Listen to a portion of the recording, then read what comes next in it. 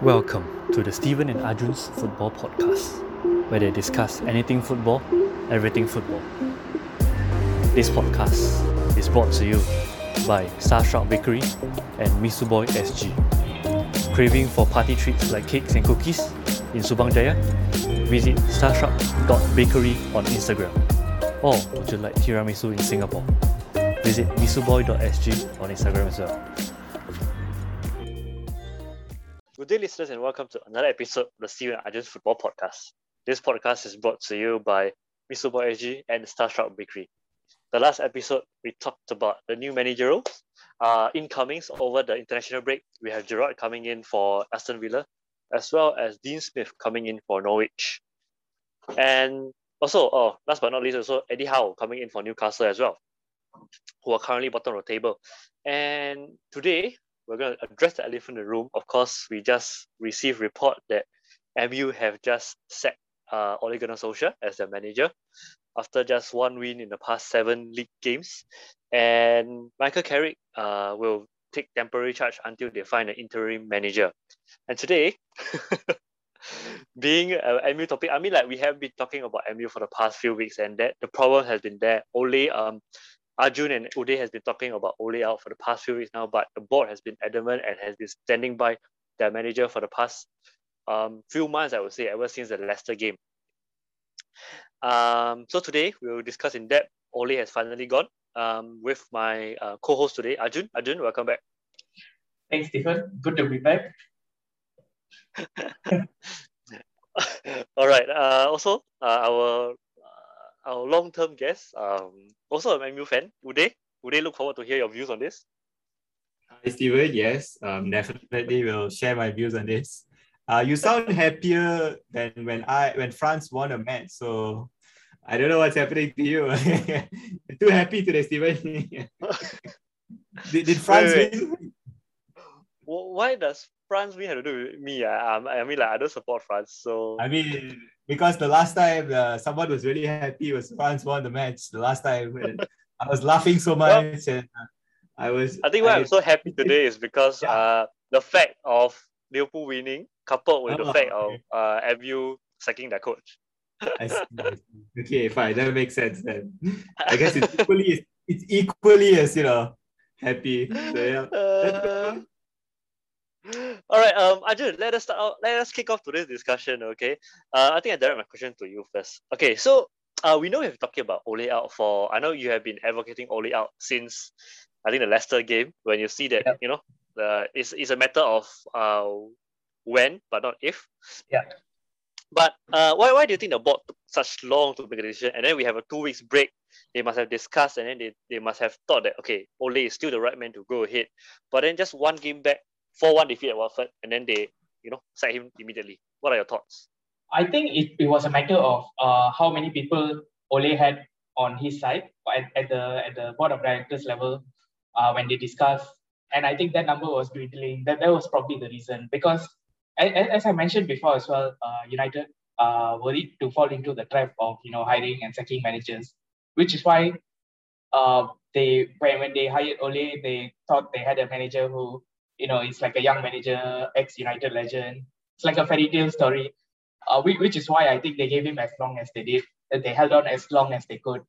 Probably the international, I think at the international break, he was already at the brink, and he was probably just like 50-50 split or something at the board of directors level. Maybe Joel Glazer was still on his side. But I think more than looking at it as one match, it was the manner in which United played. They have been horrible all season, but I feel this was the worst match of the season. It was even worse than horrible. It's like they didn't even try. So I think they had no choice, and finally Ole lost more support at the board of directors level, and I think Joel Glazer as well saw that he had to take action, and that's why it came when it came. So yeah, I'm glad it finally happened, but the timing is very inconvenient. Have a Champions League match coming up in 2 days, have a match against Chelsea at the weekend. So I think it's terrible timing, but decision had to be made. Yes, thanks, Arjun. Uday, now that Ole has been sacked, and then on hindsight, now that everything has been done, whatever he has done has been done.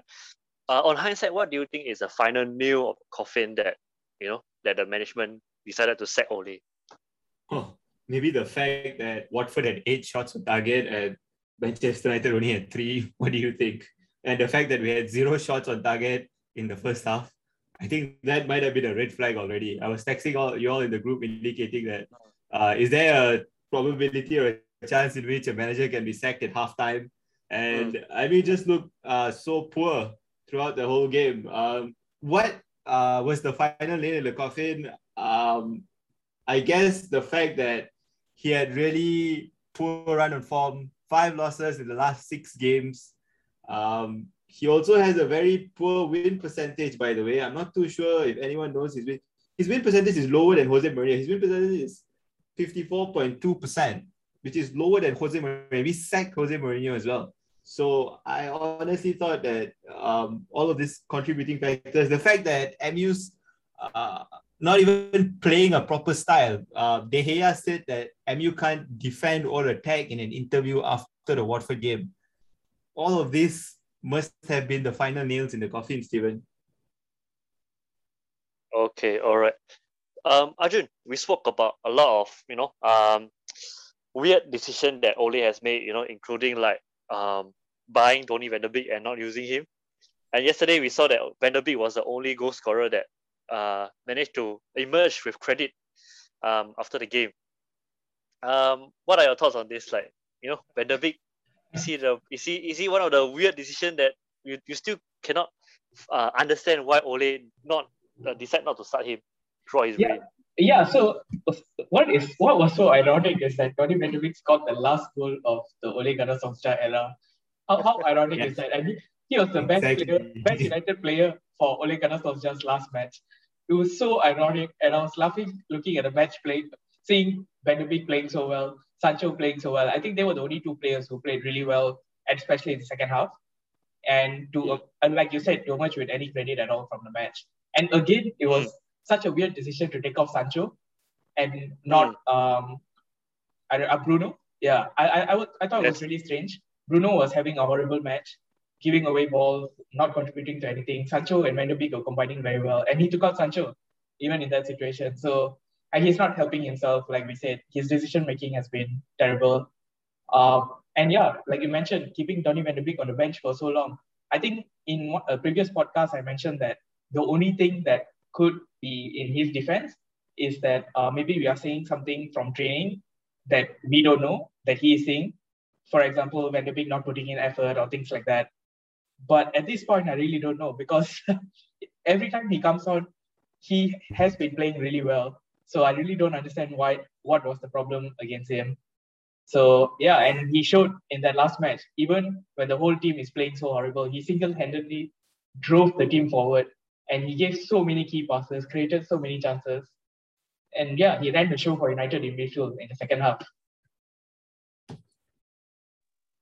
Yeah, thanks, Arjun. Uday, does the fact that Ole doesn't start Van der Beek at all, even though he performed well in the games that he has been playing, you also cannot understand why?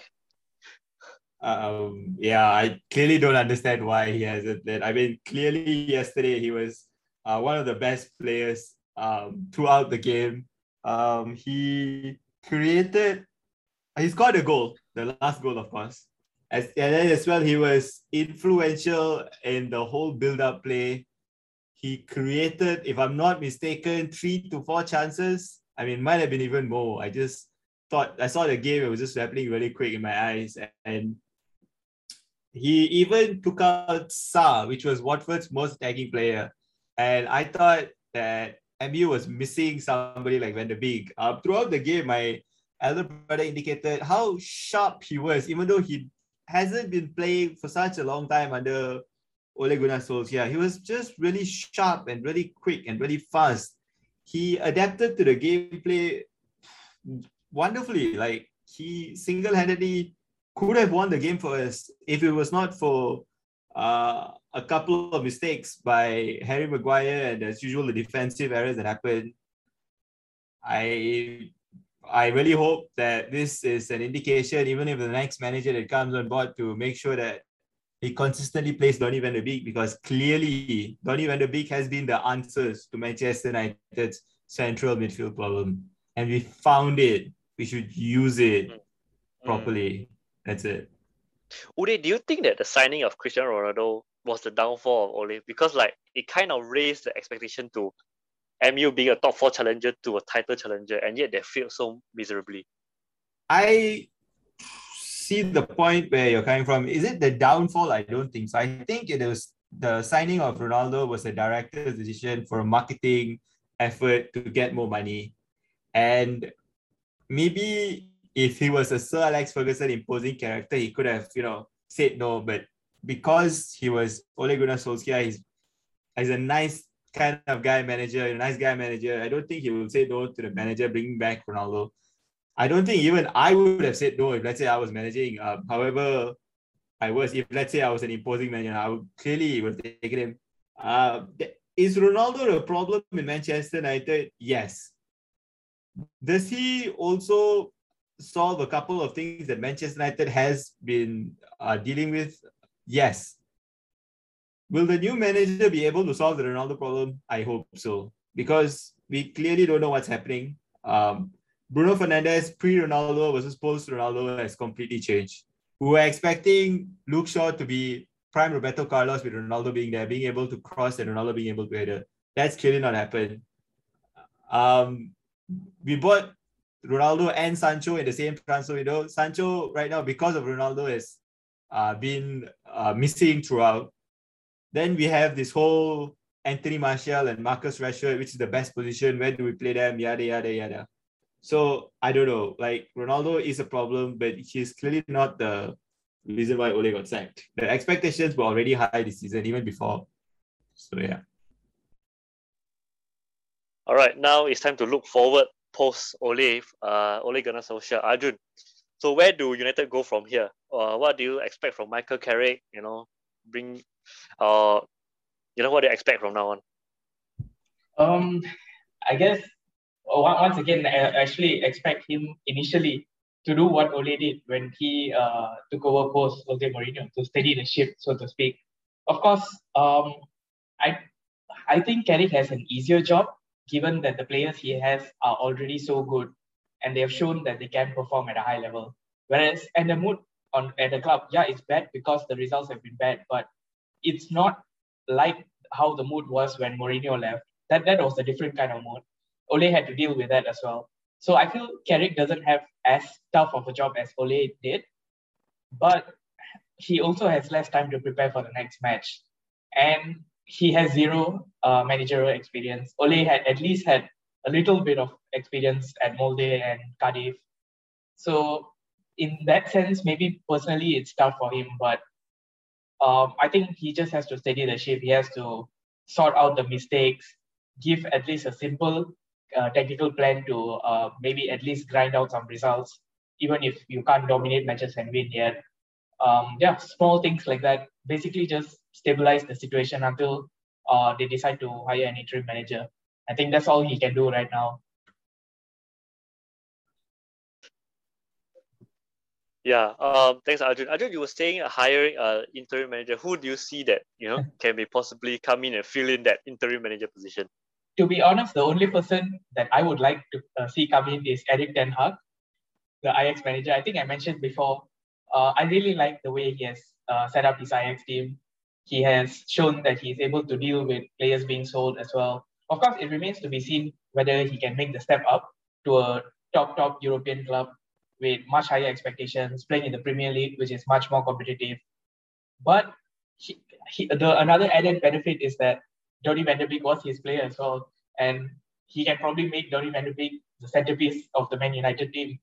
And I mean, he has proven that he's able to bring Ajax to the Champions League, able to beat giants such as Real Madrid as well on the way. So my ideal choice would be Erik ten Hag, but I don't know whether he'll be available mid-season. We might need another manager just to come in temporarily until the end of the season. I don't know who's available on that kind of basis, like how Chelsea hired Gus Hiddink. I think twice or three times when they sack managers mid-season.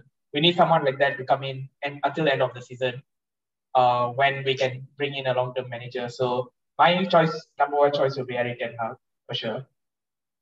There are reports saying that Glazer is going for Zinedine Zidane. What are your thoughts, Arjun? Yeah, so from the reports I've seen is one is Zinedine Zidane. We have seen Brendan Rodgers being linked before as well, and the latest is I've seen that Cristiano Ronaldo wants Luis Enrique to to come to United as well. I thought you were gonna say Cristiano Ronaldo want to do player manager. Actually, I think I messaged in the group right, like check Ole right now during the match, and Ronaldo could be player manager for all I care. Yeah. But yeah. Anyway, coming back to the topic, I don't know whether Zidane would be the answer, to be honest. I know a lot of people like him, and he has won a lot of trophies, no doubt.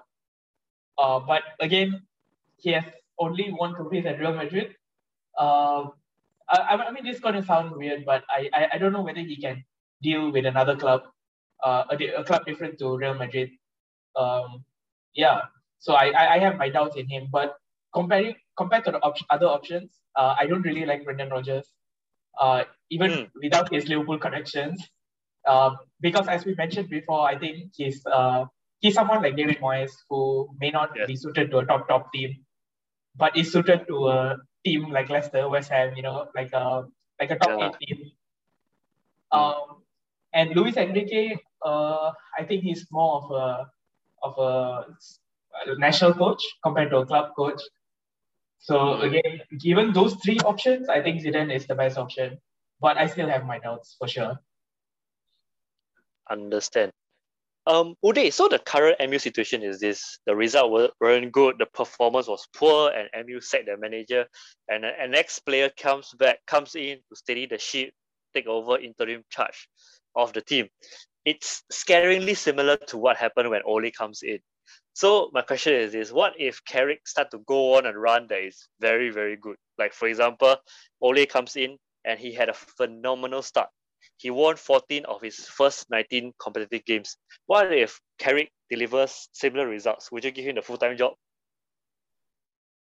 I don't think I want Michael Carrick to do that, even if he was to go on a similar run. I was looking at some reports online right now, and I'm going to choose some left field options of who Manchester United should go. I mean, this is based on reports, of course.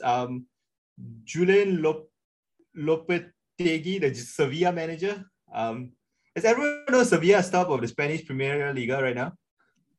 He seems like an interesting candidate. Arjun, do you know that? Oh, I did not know that. Wow. Yeah, I was just, while Stephen asked the question, I was just doing some research. And apparently MU is trying to push Jorge Mendes, the agent, the famous agent that everyone knows. He's trying to push to get someone like him on board.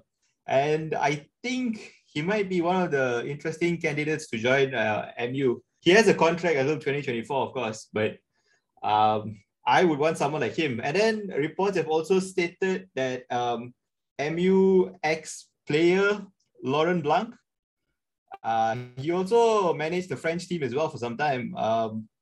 These are two left field managers that I think can, because all the famous managers right now have been already taken up by all the other clubs. So these are the two interesting managers that I think MU should get. So to answer your question, I don't think we should give Michael Carrick a permanent basis, even if he was to win everything and make MU win the Champions League in the final. I don't think that's a great idea. Arjun, how about your thoughts? Unless he wins the Champions League or wins the Premier League, if he does one of that, then I think we will have to give him some time, give him a contract as a Manchester United manager. But unless he wins something, if however well he does, even if he gets second or like they said, reaches the Champions League final, I don't think I would want to give him a contract. Given that at least Ole Gunnar Solskjaer, like I mentioned, had some coaching experience, but Michael Carrick has no experience, so it will be an even bigger gamble to give him the permanent job. I think I would keep him as an assistant manager or a coach if the new manager wants him. But that's about it. Yeah. So the current arrangement is Darren Fletcher will support Michael Carrick, is it? Yeah, and Michael Carrick has asked McKenna and Mike Phelan to stay to assist. So they're not leaving with Ole Gunnar Solskjaer. They're going to stay and assist Michael Carrick in his. So it's just Ole that has good. Yes. I mean, the two of them were supposed to leave with Ole as well because he was part of Ole's backroom staff. Yeah. Carrick has asked them to stay, so they're going to stay. Oh. Yeah. Oh, okay. So probably some conspiracy theory there. They are trying to work against the manager. Something for the journalists to figure out and for us to identify. Okay. All right. I think we covered quite comprehensively for today for this topic on MU. Yeah. So I've enjoyed this discussion. Moving on to the Liverpool topic. Now, I mean, moving on to the Liverpool topic. You must be very happy that Liverpool just won 4-0 against Arsenal at Anfield. Are you, Steven? Yes, what's the question here? Sorry. Yeah, sorry. So, are you happy? I mean, of course, no, what I was going to ask is, what are your thoughts on the touchline rule? Of course, I think that was the biggest shocking incident of the match, the touchline rule between Jurgen Klopp and Mikel Arteta. So what are your thoughts on the incident, the lead up to the incident, maybe the foul as well, foul or not foul? Starting from that incident, the entire incident, what are your thoughts on it? I think the incident showed a bit of immaturity from Arteta's side, that he tried to pick a fight with Jurgen Klopp, because at that point of the match, Anfield was very, very quiet already, and it's very subdued. So when Anfield is subdued, then the crowd will get more and more frustrated, and this frustration will actually channel down to the players, and they will try to play faster, try to be more. They are more panic. They are in more panic mode, and their pass get very sloppy. So that's what happened when teams come and sit back, and try to get a draw. But he kind of spice up the atmosphere. Suddenly the Anfield was noisy again, and then that kind of spurred Liverpool to play better, and that's what happened throughout the match yesterday.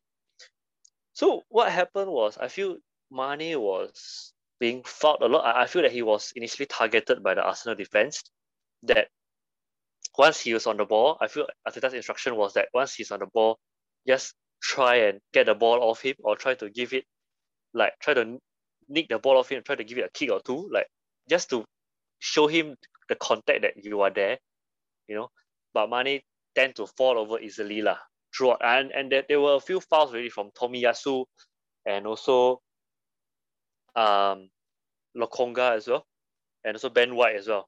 Yeah, so there are a few fouls on Mane, which give Liverpool the free kick at dangerous position. And then I think Mane also got a bit frustrated with the fouls that he has been that he has gotten, and then he tried to fight back, especially when there are long balls coming in from Van Dijk and Joao Matip coming in, and then he jumped, sometimes with his elbow up, or shoulder up. So it's this kind of thing that he started to play a bit rough. He gets rougher with the Arsenal defense, and that's when the tide started to turn. That it becomes Mane fouling the Arsenal defense instead of the other way around, and that was when Arteta wasn't very happy about it. Yeah, I feel if he's a bit more, if he can keep his calm back then, probably Liverpool will not still probably Liverpool wouldn't have turned up the tempo . Yeah, so that's my thought of the incident. But I still feel it's a small incident. That I feel the main talking point is how we beat Arsenal 4-0. Arsenal coming in with a 10-game unbeaten run. I watched this game because if Arsenal was bottom of the table, I would have watched it. But because Arsenal was just 2 points behind Liverpool, and they have been such brilliant form recently, and Liverpool has been losing and drawing for the past 2 games. I thought this would be a close one, to be honest. Yeah, but eventually we won 4-0. So it was a great day for me. Yeah, I mean, that's actually a very good point that you brought up, especially the fact that Arsenal was on a run. But it looks like Arsenal's run is clearly done based on a lot of good managerial decisions, which clearly Ole doesn't have. And it was all of this, tactical changes and all of this like decisions that made by Arteta that helped Arsenal go through the run, which then we thought that clearly Arsenal was going somewhere, but it looks like it was a false dawn. The fact that Liverpool came and knocked back Arsenal down to back to their socks. And honestly, I thought the game was very interesting. What happened was that it looked like it was a very basketball game at the start where both teams seemed to be attacking and everything, but just couldn't find the finishing touch. But the incident that you discussed earlier will clearly help Liverpool at the end of the day, because with the increased level of noise from the fans, we always talk that the fans are the 12th man in the stadium. That clearly helped to improve the players' performance and be determined to end the game right there and then. So that was my analysis. I think Liverpool was fantastic. Fabinho deserves credit for being able to marshal the midfield and prevent Arsenal from doing it, creating as many clear-cut chances. They did create, but not that many. And then the three front men, of course, Jota, Salah, and Mane, have been exceptional throughout. Liverpool, we talked about how they didn't have a strong squad in that. It looks like they do. The fact that Oxlade-Chamberlain was playing centre midfielder and he excelled there. Minamino came on and scored. So it's pretty hard to stop Liverpool from trying to win this title this season. I think maybe Chelsea or Man City can stop them. Yeah, and I have to say, if Sasilan or Melody or Kapil is on our podcast today, Aaron Ramsdale is a very good goalkeeper. Yes. I thought he was a mediocre one, because he got relegated with Sheffield United, but he came into Arsenal, I thought he was just going to be a substitute behind Bernd Leno, but he was very, very good, especially his second save, after like first save, and then people will try to follow up with the ball, with the loose ball, but then he'll get up faster than people like Mo Salah, Sadio Mane, and then just hook the ball away. We saw the save against James Maddison, the free kick from Leicester. And against Liverpool, he gave me the feeling that, oh my goodness, this is just another day of where the goalkeeper comes to Anfield and then they played like, the best match of their life, and then we're going to get frustrated and then we're going to end 0-0 or we're going to lose 1-0 just because Aaron Ramsdale is such a good goalkeeper on that day. Yeah. Yeah, but very interesting. But I have to say they were let down by the left back, Nuno Tavares. Yeah. He was very, very poor. I feel he assisted Diogo Jota's first goal, and after that his confidence just went to the hit rock bottom. After that he misplaced a lot of passes, and Liverpool had a lot of chances. If it were for Aaron Ramsdale, we would have won 6 or 7, I would say. Yeah, definitely, I agree. I mean, same as you, I thought Aaron Ramsdale was brilliant for Arsenal, and I agree as well. I think Nuno Tavares had a really, really bad game. But I wanted to ask you this question as well, Stephen. That I think I've asked you before about Trent Alexander-Arnold once again. I mean, my question is not whether should he be moved to a centre midfield position, but do you think he would excel in a centre midfield position? Do you think he would be somewhat like Kevin De Bruyne in a centre midfield position? What are your thoughts on that? I'll actually be against moving him into the centre midfield position. Okay, I have 2 reasons here. I think 2 reasons. Okay, firstly is because centre midfield is much more crowded than being a right back. I feel his ability to deliver a ball from the right back position is mainly because like usually at the right back position you only have the right winger or the centre forward around you.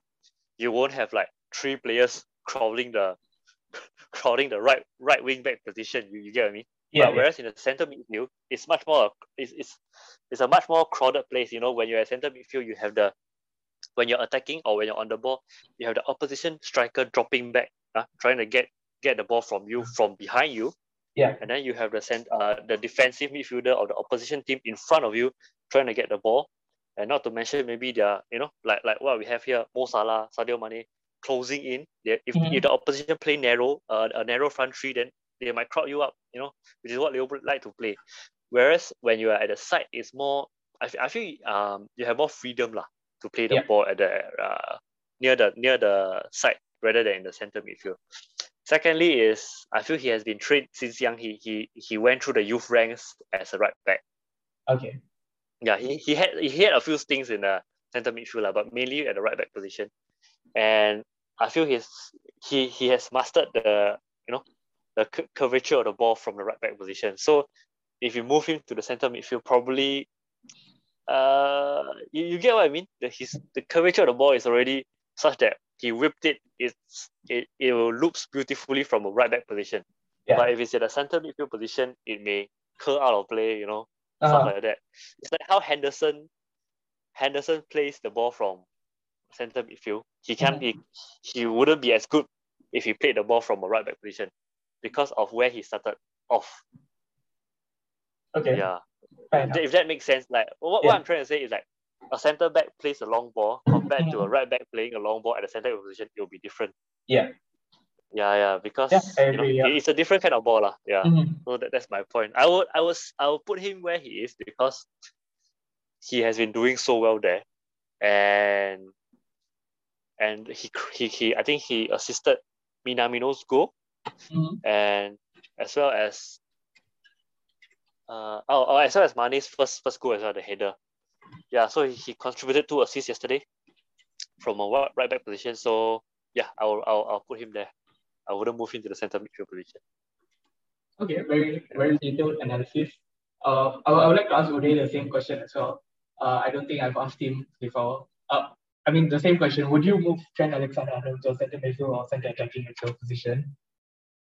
No, I think what Steven has indicated is exactly the reason why he should just stay there, and he has tried it. I think not Jurgen Klopp has tried it. The England manager Gareth Southgate has tried it for 45 minutes. It didn't work out, and clearly Jurgen Klopp knows, and I think he indicated that he should be a right back. So I trust Jurgen Klopp's decision, and Steven has already made his point there. So I think he should just stay at right back.